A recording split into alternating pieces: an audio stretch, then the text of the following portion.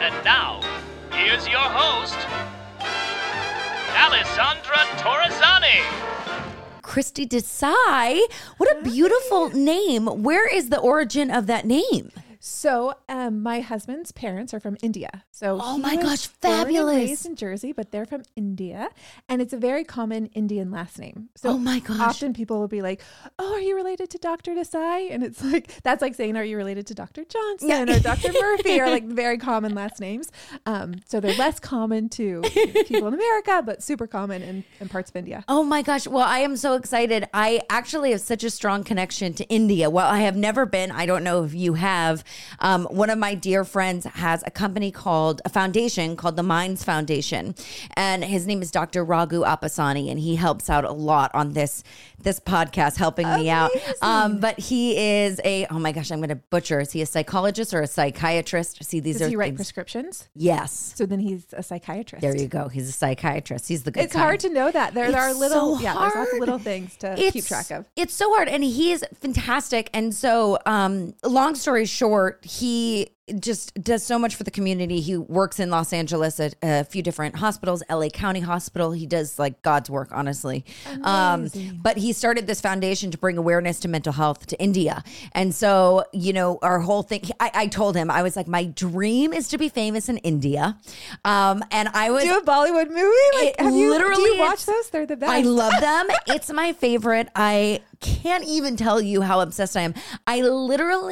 So side note too, I was on Big Bang Theory, and the guy who I was with, who I was on the show, who was my lover, was Indian, and so I've dated many an Indian man. I love the Indian men, and so I kind of like blew up in India because of that, and so you're kidding me. Yes. Okay, that is the coolest tidbit ever. And Raghu was like, we have to make you famous in India. So anytime he has these world panels that take place in India with all these different famous, writers and doctors and people who have different types of modalities that they work in mental health, they always ask me along. So I was in their like version of Variety magazine as like actress Alessandra Torresani, and I was like, I've made it. So my dream is to take this podcast on the road in India and go and do different interviews with people over there. You. Right? That would be so incredible. And it's just so fascinating because I actually have had a few guests who have been from India on the show, and we've talked about how different, mental health is perceived there, and how it's very shameful, if you will, to talk about it.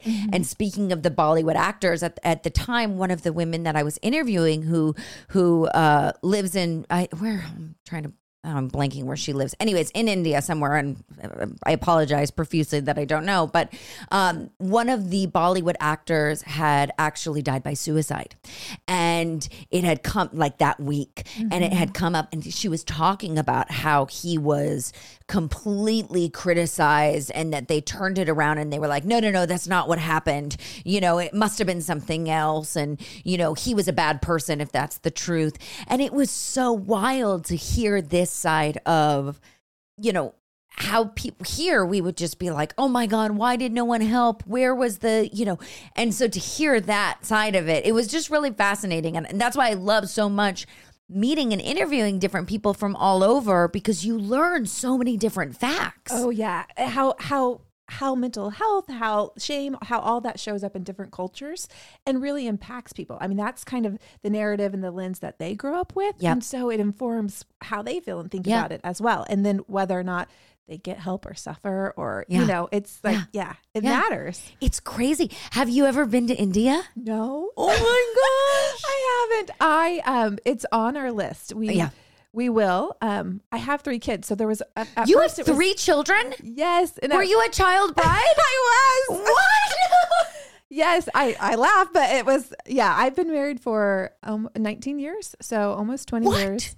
And I was 20 when I got married. You are kidding me. Yeah, I was total childbirth. I say, I just didn't know better. And my husband's 6.5 years older. So I used to say he was old enough, he should have known better. Yeah. And then I was like, Oh, Well, yeah, he wasn't old enough either. He was 26. Yeah, we were both. Yeah, we I were both pretend I'm a kids. child bride because my husband's almost 10 years older than me, but that was very different. I was 33 when I got married, so very different. Yes. Oh my gosh, what was that like? Was your family like, what are you doing? Or His family was like, "What are you?" Right, doing?" right. I mean, poor them. Yeah, they were like, "What on earth?" She hasn't even graduated college, and like I kept trying to explain. Well, I'm not old enough to graduate college, and they're like, "That's our point."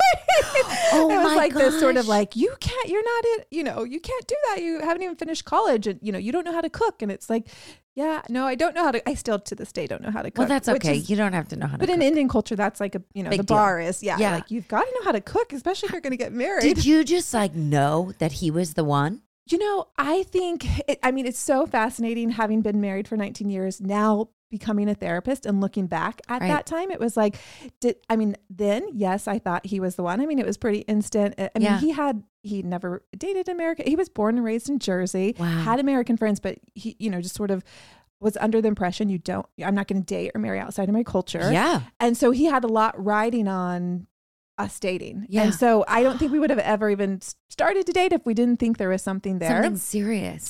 Yeah, I was actually just thinking like we met kind of right after, we had met the summer right before September 11th. Wow. And so I almost wonder if like, I was like, I need to talk to him about this because September 11th has been on my mind.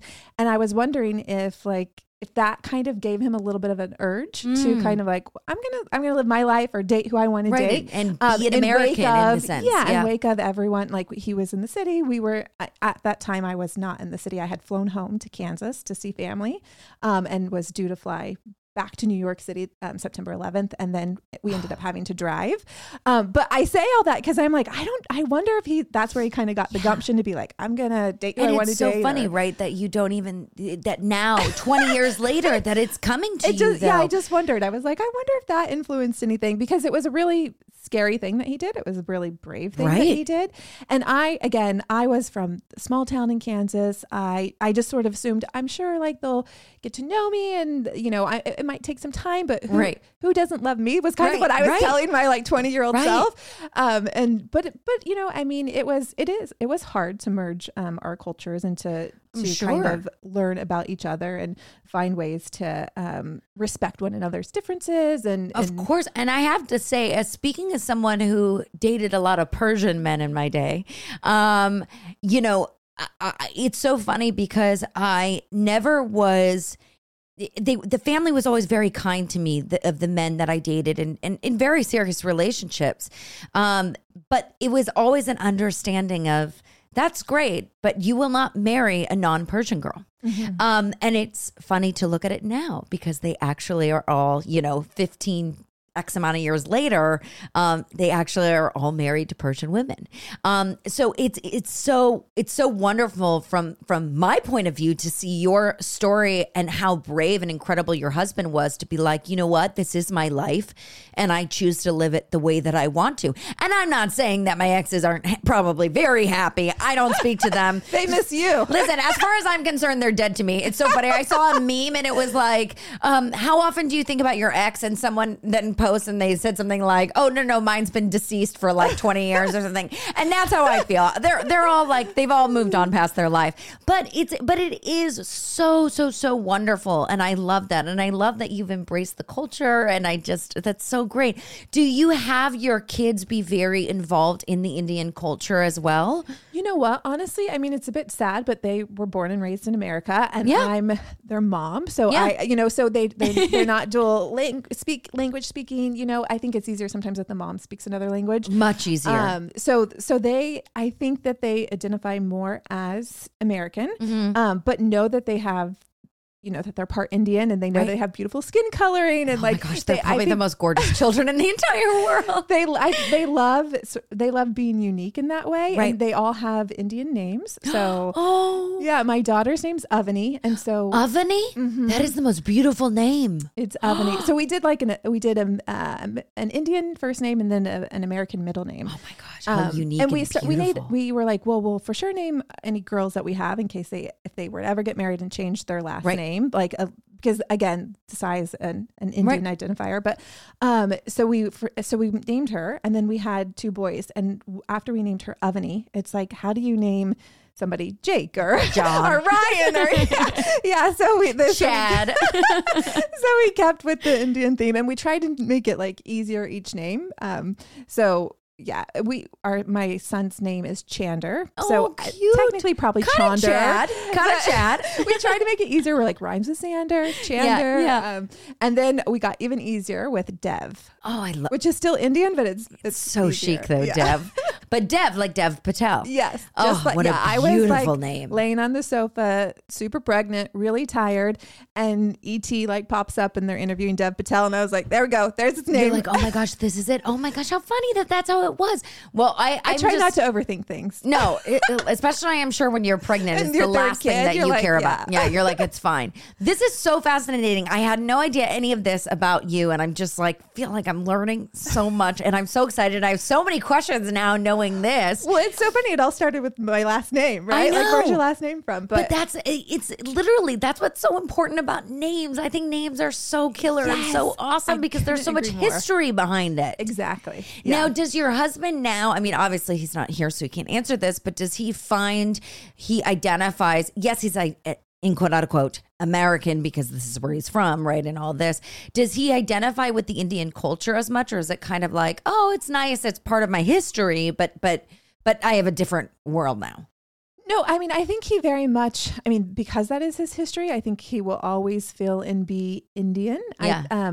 He's often perceived from like tons of different ethnicities and cultures and minorities. So there's always this kind of other people can't place him, but Right. he fully can place himself in Right. like, I am Indian. Right. And his best friend from childhood lives nearish by and also Indian. Sweet. And so, yeah, so I mean, it's fun to hear them sort of reminisce and tell their stories and what it was like growing up in New Jersey as an Indian kid, and all those things that entailed. And again, back then it was even harder than it is now because they grew up in a small town. There weren't a lot of Indian kids. And so, I think there's a bond over who they are and where they come from and what they've survived and, finding their place in this kind of dual identity, right? Where, first generation, often sometimes it's kind of, they are who they are and they're someone maybe a little different when they're at school or with their friends. Right. And then they come home and it's like coming into a whole new world, right? The old world. Right. And then they can just, they easily step into that. And it's they're all of those things, right? So I think it's really cool to have that complexity and that nuance and to, I wish that I were more, informed in terms of like speaking other languages and different cultures. God, it's hard, isn't it? But think of all the things that like it just how it broadens and enriches your world. Like it's so I envy him in that way. But he definitely, was born and raised in America, feels American, but will forever and always be Indian. Right. Does that make sense? It completely makes sense. Now, is he in the mental health field as well? No, he works in he works in finance, and he's new to understanding emotions, it. really. Right. Right. Yeah. So it was kind of one of those things where, a long time ago, we lived in New York City, got married so young, had our first, and it was, again, trying to bring families together, trying to understand my role as a mom, his role as, all those sorts of things. And so I found a therapist, looked through our insurance, found a therapist, show up. Of course, she doesn't take our insurance, but never does. I know that's where she was. But we first went to go to couples therapy, and so he went a few times. But then ultimately he was like, I'm not committing to this. I'm not showing up once a week. Right. So then she became my therapist, and I went so I went for a year by myself. And this was after you had your daughter? Yeah. So my daughter was. Did you find now this is a little off, but I am yet to be a mother, but I have a lot of friends that are, and they find the need where they're not involved in therapy and then they have their babies. And it's not that they necessarily are diagnosed with a severe postpartum depression, but they almost feel this lack of and not support, because I don't want to say that because their partners are incredible, but something's missing. There's like a missing link. Did you kind of find you were missing something? There was certainly a loneliness, right? Yeah. So like being with your child, which is amazing, but also everything changed. Right. And then there's just this pressure of what it means to be a mom and what does that look like? Am I showing up in those ways? And that's all manufactured, right? Right. I mean, the nice thing about therapy was like, oh, I can still be the same person I was. Yeah. I can still listen to the music I did. I don't have to listen to like baby songs or, like, but for me, You're like, enough of this. For me, there was a lot of this pressure of like, this is what a mom is and this is what I should do, Yeah. and trying to fit into that. And it didn't work.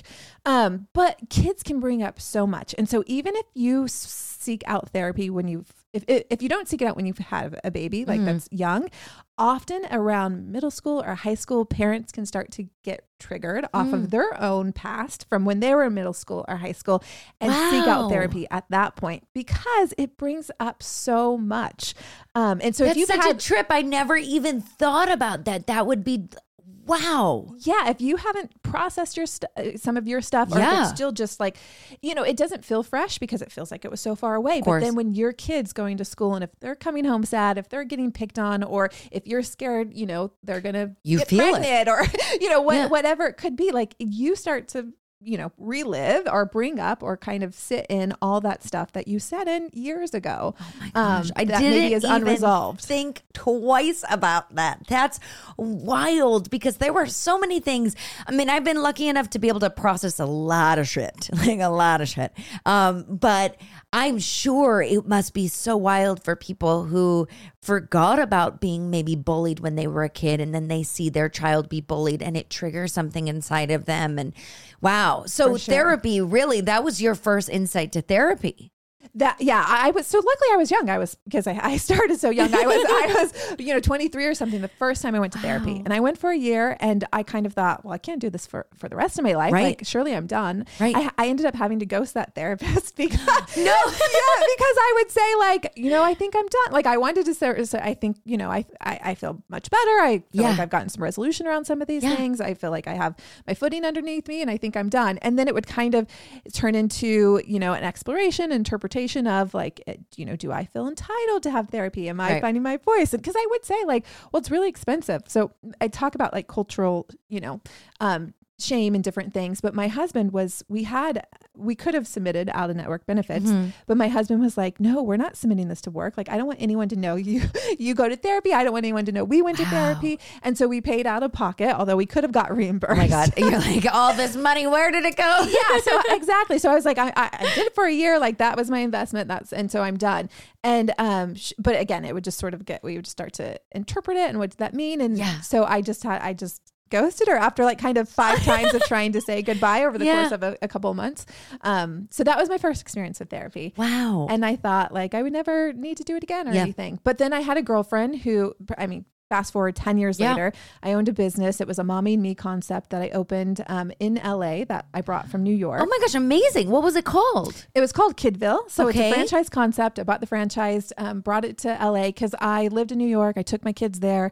I'm like, why isn't there one in LA? Right. So I ended up opening it and had an awesome experience. But then I was stressed and busy and like was a mom and a business owner and had employees, and I felt a little in over my head. And so I had a friend in passing mention that she had a therapist.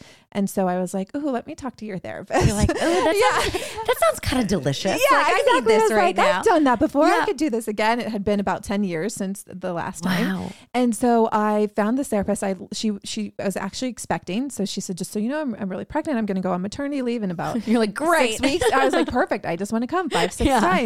And that was over 7 years ago. No. Yeah. And I literally became a therapist because I had this life-changing experience in therapy. And so it was, I'm with the same therapist. She absolutely changed my life. Oh my gosh. And that's why I wanted to be a therapist, because I'm like, wow, like I didn't even know I needed therapy. Like I was like, oh, that sounds nice. Let me do this a couple of times. Right. Didn't even know I needed therapy. There were so many things I was unaware of. There were so many ways I was asleep in my relationship relationship, but just even to myself, you know? Of course. I mean, that's the thing. And, you know, I always use the example over and over, you know, if you're on a plane and it's going down, like you have to put your mask on first before you help someone else next to you. And, you know, the same thing, if you want to be the best wife, if you want to be the best mom, the best daughter, the best son, whatever it is, you have to take care of yourself. 1,000%. You know, because otherwise everything is going to crumble around, because you need to have the strength to be able to have the tools to be like, okay, you know what? I need to take a step back right now. This doesn't make me a bad partner. This doesn't make me a bad mom. It just is what it is. Yeah. Sometimes I think therapy gets a bad rap for maybe being selfish, or like it's navel gazing and like, you know, like, oh, you only think about yourself. But honestly, it's in thinking about yourself that you are so much better for everybody and you're else. Present. Yeah. So it's still, it's like about you for everyone, which is kind of, you know, it feels a little ironic, but it truly does end up working that way. Like, absolutely. And I think that you're right on the nose, where people do feel, you know, those who are not involved in the mental health community, as I wasn't for a long time, you know, it was like, oh my God, how many times can you go to therapy? Like, please, like, can't you get fixed already? What's the problem? And it's not like going to a doctor with your broken leg and you know, you got to get the cast first and all this. It is a lifelong journey, and you may need to take a step back, and you may want to take a step back, and that's great. But you always seem to find yourself back into therapy, which is exactly what happened to you. Did you ever, when you had that kind of aha moment of, oh, I want to do this, I want to help others, was there ever a part of you that was like, it's too late, I'm not 20 years old anymore? Or, because I find that to be my biggest struggle is, you know, I've been acting since I was a kid. I don't know any different. I had to defer every college that I got accepted to because I was working. And now looking at it, I'm like, oh my God, if I wanted to have a real job, I'd have to go back to school and do all that. Is it too late at 34? You know, this is stuff that I struggle with, and I know so many others struggle. So what kind of made you pivot and be like, I can do this? Well, I never go into most things. I never go into with the full picture in mind, right? Like, literally, ignorance is in my world. Ignorance has served me well, and so I just take off like bite-sized stuff. So I didn't for sure. I mean, I thought I wanted to be a therapist, but I didn't really know. It was like, oh, I have kids, and I'm everything you said. It's like, what, you know, is this odd? And you know, I'm already quote unquote done, or I've done this thing, or also like I had. When I lived in New York City, I went to cosmetology school. So I had done hair. I owned a business. It was kind of like, and now I'm going to go to... You've lived many a life and great lives. Right. But then I'm wondering, okay, so what's wrong with me? Like, does this mean something? Can I not finish? Do I, you know, what, you're kind of sort of always wondering. But the truth is I have a lot of interest, and everything really did feel like it led up to becoming a therapist. But I didn't know that in the beginning. And so what I did was I just, and of course I'm talking about all this in therapy nonstop, right? And my therapist was, you know, recommended the school I went to, and, you know, based off of her experience and all that stuff. But I just told myself I can commit to doing the first semester, right? I can commit to taking some courses and see how that goes. And so that's what I started with. And then that first semester I absolutely loved. And even at one point, I remember this because I'm still a little angry about it, but my husband was like, you're not like, so I'm like almost done with my grad program. And he's like, but like, are you like, so you're going to do all the hours now? Like, you're really going to do this? And it was like, fuck you. You're like, what do you think I did all this for? Exactly. It was like, no, the first semester, it was like, let's see where this goes. But after that first semester, it was pretty obvious. Like, it felt like home. It was like, this is what I want to do. This is exactly what I see myself doing. This is what I didn't know I wanted to be. But feel fortunate that I had found it. Well, and I think that's also important for people to hear, you know, for those listening, you know, even the most supportive people in your life. I mean, don't get me wrong. My husband's in the other room, so I can't be too loud. But, and he's like, I probably won't listen to the episode. No, he will. But, you know, there's never been a time where he's like, oh, you can't do that. but it's like, oh, you really think you're going to follow through? Like, it's a little laced with it, right? it's a little laced with something. And I know that it doesn't mean to be negative. It doesn't mean to be mean. None of that. It's just, he kind of knows my patterns, right? We've been together for so long where I get so excited to do something and I jump on it and then I get bored within 3 seconds and I stop and then I can't follow through.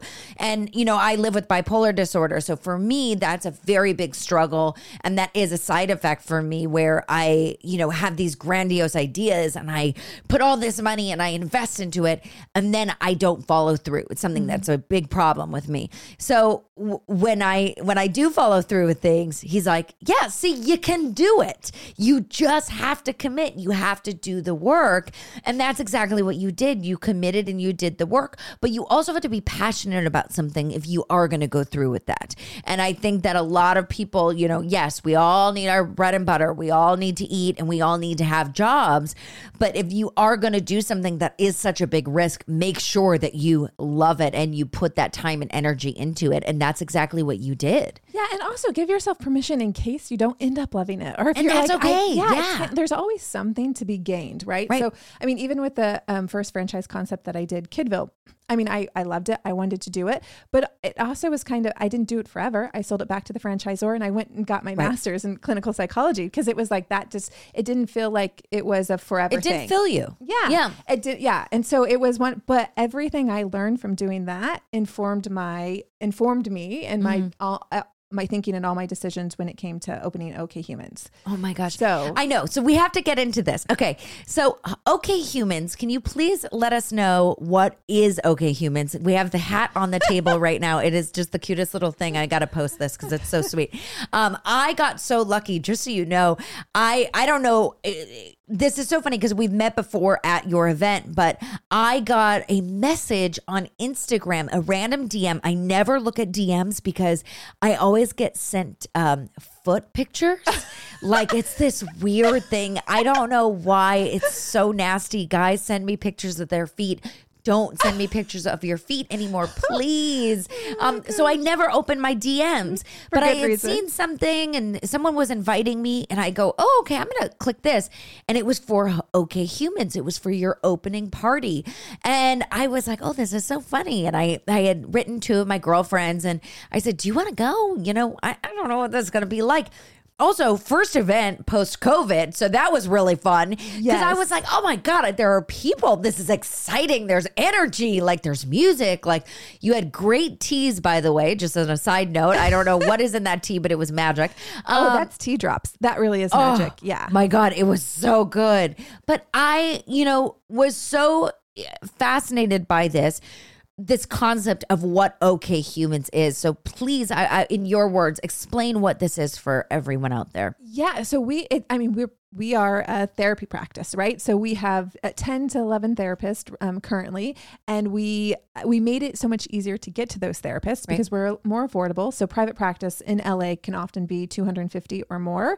Yeah, and so, more. Yes, or more. And so if you are a member, which means you commit to, you buy 4 sessions for the month, which never expire, and you can gift to other people, which is like, oh my gosh, that's fabulous. Which is nice because everyone knows someone who can also like, here, try this. Like, that's stop jumping on me. Here, gift. go. You go. Yeah, we have gift cards too. But if you wanted to be a member, our pricing stays at $124 per session. Okay. So it's much more reasonable than private practice.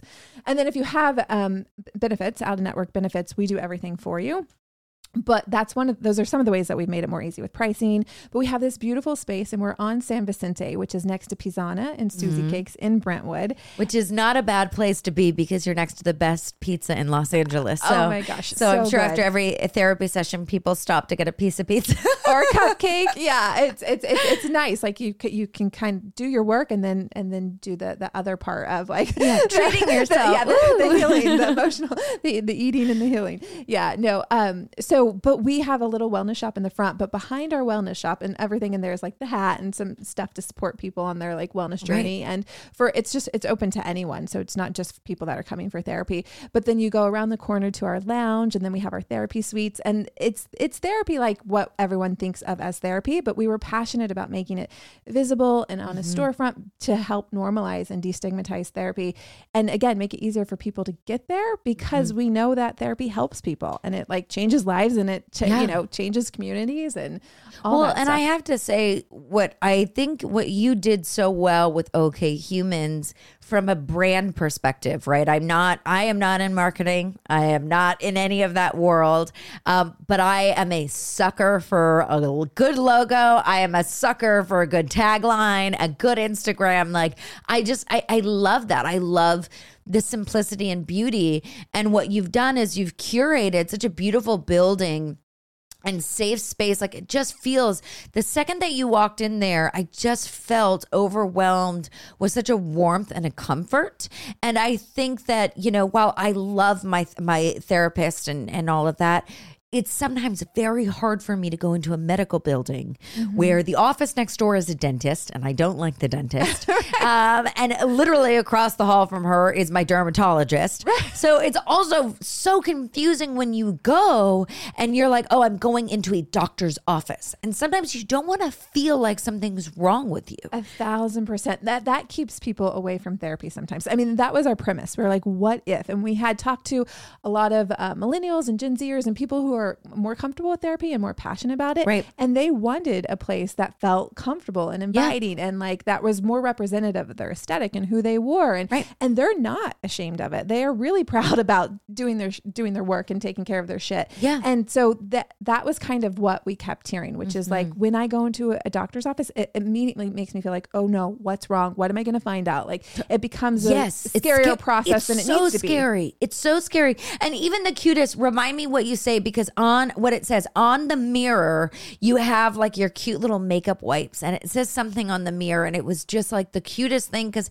you always feel so awkward crying in therapy. I know that sounds so awkward to say, like you feel awkward doing it, but you do. Yeah. Which is, I feel like part of my job is just to normalize, like, you're not the only person to cry here. Yeah. A lot of people cry here. Like if people hold on to everything for so long and so tight, and then when they get there, it's just kind of like they can just a release, right? And the tears often, not always, not for everyone, but the tears often come. But people they kind of surprise themselves when they sit down, and maybe it's the first time or maybe the third time, but they're like, and everyone is always like, I don't usually cry this much. I promise. And it's like, it's okay if you. I mean, like you're obviously crying, but it's a little here shameful. Because you need, it feels like a shame, and I know that I'm someone that cries at commercials, but when I cry in therapy, that's when I get really embarrassed, which is so funny. It's easier to cry like when you're a little removed or separated from something, which is sometimes why like we recommend like go watch a commercial, go watch a movie, like you'll identify with some of those underlying feelings and themes that are sometimes harder for you to feel yourself. Right.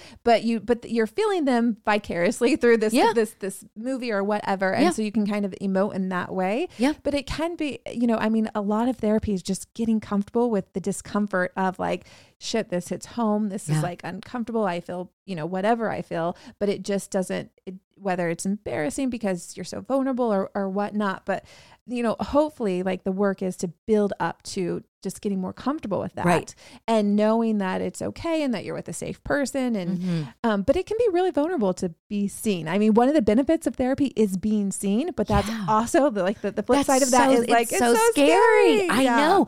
And so you also partnered up with the woman who created Dry Bar. And for those who don't know, Dry Bar it's amazing. You literally go in, they wash your hair, they dry it, they style it, they make you cute. You're in and out of there so fast, and you're like, how did this happen so great?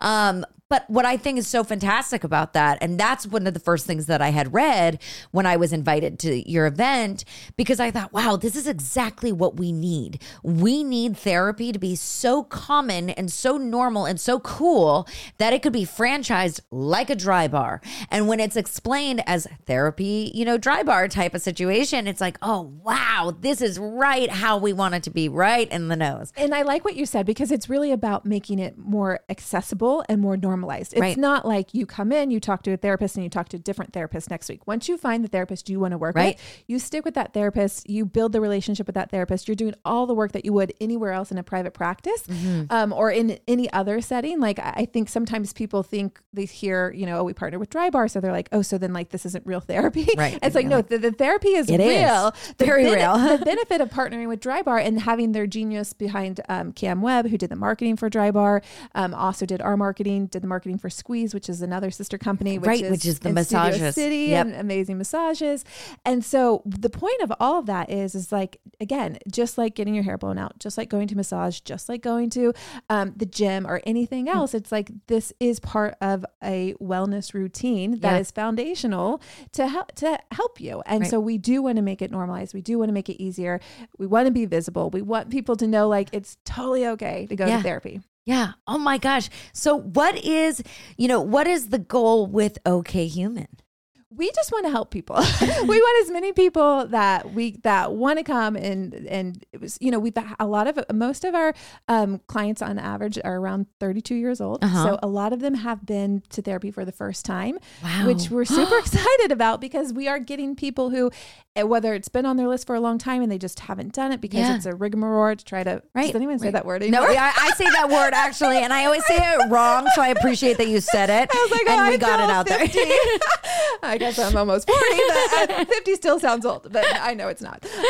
But yeah, we just want to make it easier for people to, again, get there. And that's what seems to be happening. A lot of people have walked by, have driven by, they're in the neighborhood. And so it's kind of wild because we didn't know exactly what was going to happen when we opened it. But so far, I mean, we're getting sort of the exact clientele that we thought we would get, that we thought, hey, I think there's a hole here. And there are people that would go to therapy that can't, you know, just don't have the time and energy to continue to look for somebody. Right. And or don't like the idea of going into like a medical building and like having to sit with like, oh my gosh, this is more severe than, I mean, like even our onboarding system. So we ask some questions to get to know you and stuff, but we try to make that as simple as possible because sometimes when you go to a therapist and you do the intake, it's like the questions they ask are like, oh, okay. Like they talk you out of going to therapy because you're like, oh, well, I'm not that severe. I'm not hearing voices in my head, you know? And that is, no, I really appreciate that you say this because I have this whole thing that I talk about with some friends of mine who we are all in the mental health field,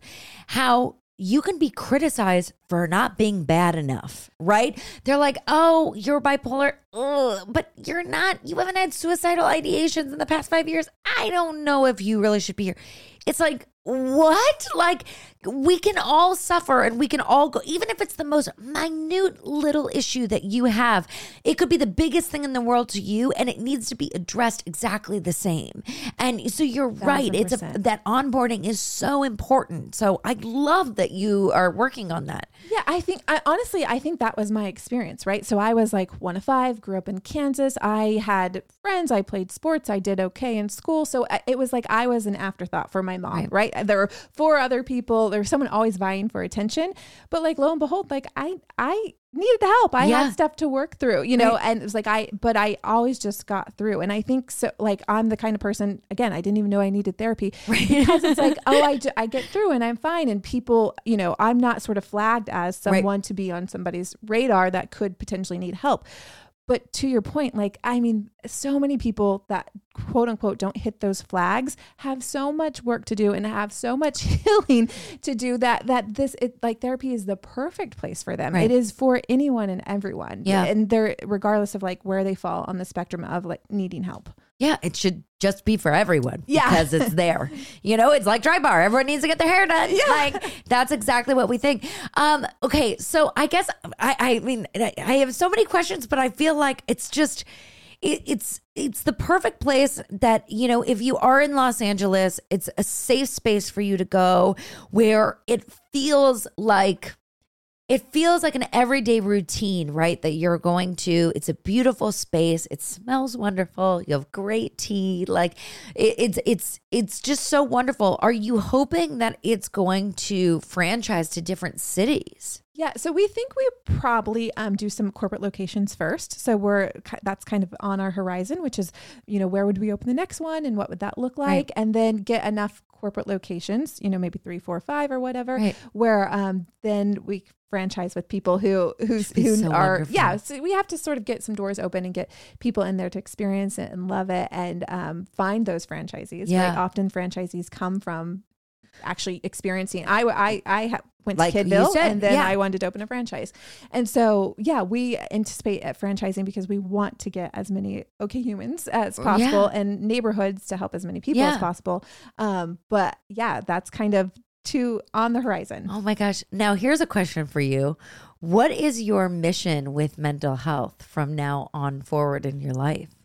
Honestly, I just to normalize it as much as I freaking can, because there are so many people who can benefit, who have benefited, and it's a ripple effect, and it really does absolutely make a difference. And to think of, I think one benefit I have as a therapist is that I get to sit with a lot of people and I get to hear all the things that they've internalized that haven't helped them, right? Whether that, there's something wrong with them or they're unlikable or whatever this thing is. And I see it from client to client to client, right. and I recognize it in myself. Yeah.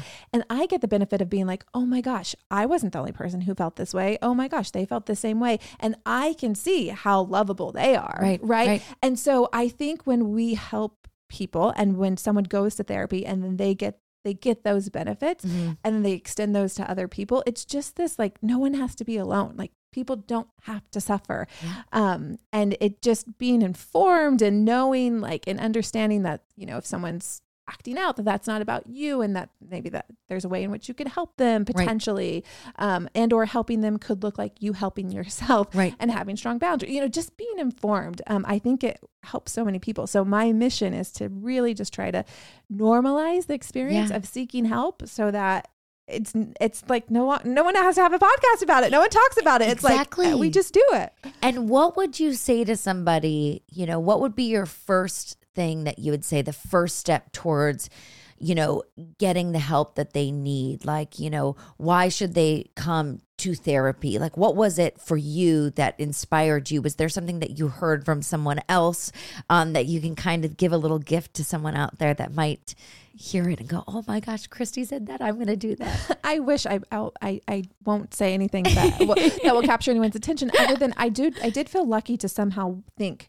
just go to therapy. Yeah. And so I didn't know much about therapy. I'd only been one other time when I was 13 and my parents were getting divorced and my mom took me and my sibling. I love being a child of divorce. It's so fun. I know, and it was the most awkward experience ever, but like extremely awkward. And so I don't know if I don't know. I don't know if that sort of set the tone for like, okay, when shit goes down, you can reach out. But shit wasn't going down. It just was like, oh, I felt like we needed another person who wasn't my husband and I to try to figure this out. Like we weren't getting stuff figured out. So I don't, I think the thing that I would advise someone to do is just to be curious about, like, what's coming up? Like, what are you feeling something? Does something feel off? It doesn't have to be major. It can be minor. Right. And like, would it be helpful to get another's perspective or to talk about it or to give yourself the space to think about it? Like just thinking can be so powerful. Right.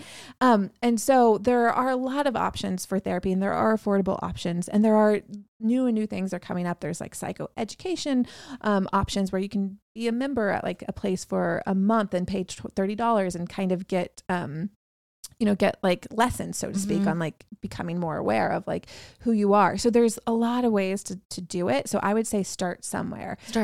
Anywhere. And just one little thing is just you're right. It's a ripple effect. Yeah. And so listen to a podcast. Like if you feel like something's off, like just start to kind of wonder and look into some of that stuff, and it can lead you where you need to go. And some people start right in therapy and that works for them, and other people have to maybe work up to it or whatever. But just build this curiosity of like about yourself, what you're thinking, what you're feeling, and don't like try to make it have too much meaning other than I probably need some space for myself. Yeah. And because the pressure, that's usually what gets people. I know that's what gets me. When I put too much pressure on myself, I'm like, I give up. It's easier for me to step away than to keep going. So totally. Yeah. Consistency is key, right? Like I do think like whatever, if it's therapy, obviously that's better when it's consistent. Right. And like you show up even when you think you don't have anything to talk about, because lo and behold, there's always stuff that emerges. Listen, you think that like it's so funny. I've had a lot of friends that have come on the podcast, like when I did my first season,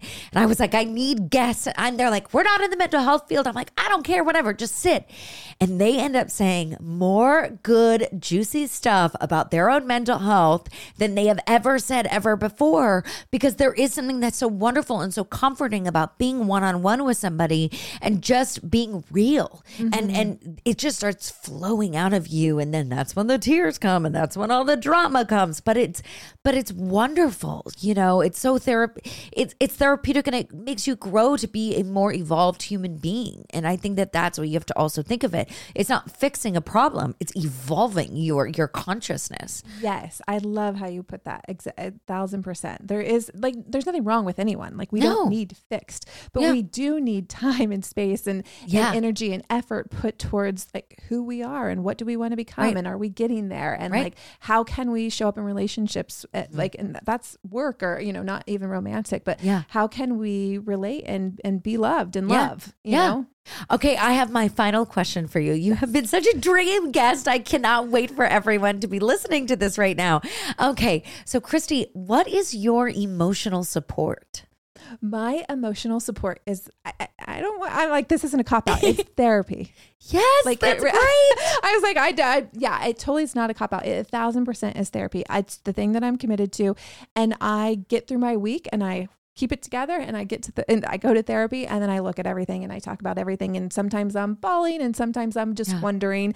And, but it just is the place that I schedule every week to make sure that I am feeling supported and that I'm in touch and aware of and tending to my emotions. Oh my gosh. Well, you are just a gem. I'm so happy you did that. Please let everyone know, how can they find you? How can they find OK Humans? Yeah. So we're on Instagram. We have a website. We have an app too. So you can Oh my gosh, I didn't know that. Yeah. You can book your sessions from our app. So we've tried to make it as easy as possible. You can book online as well.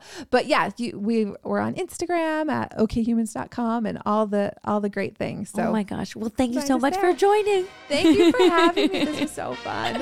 Thanks so much.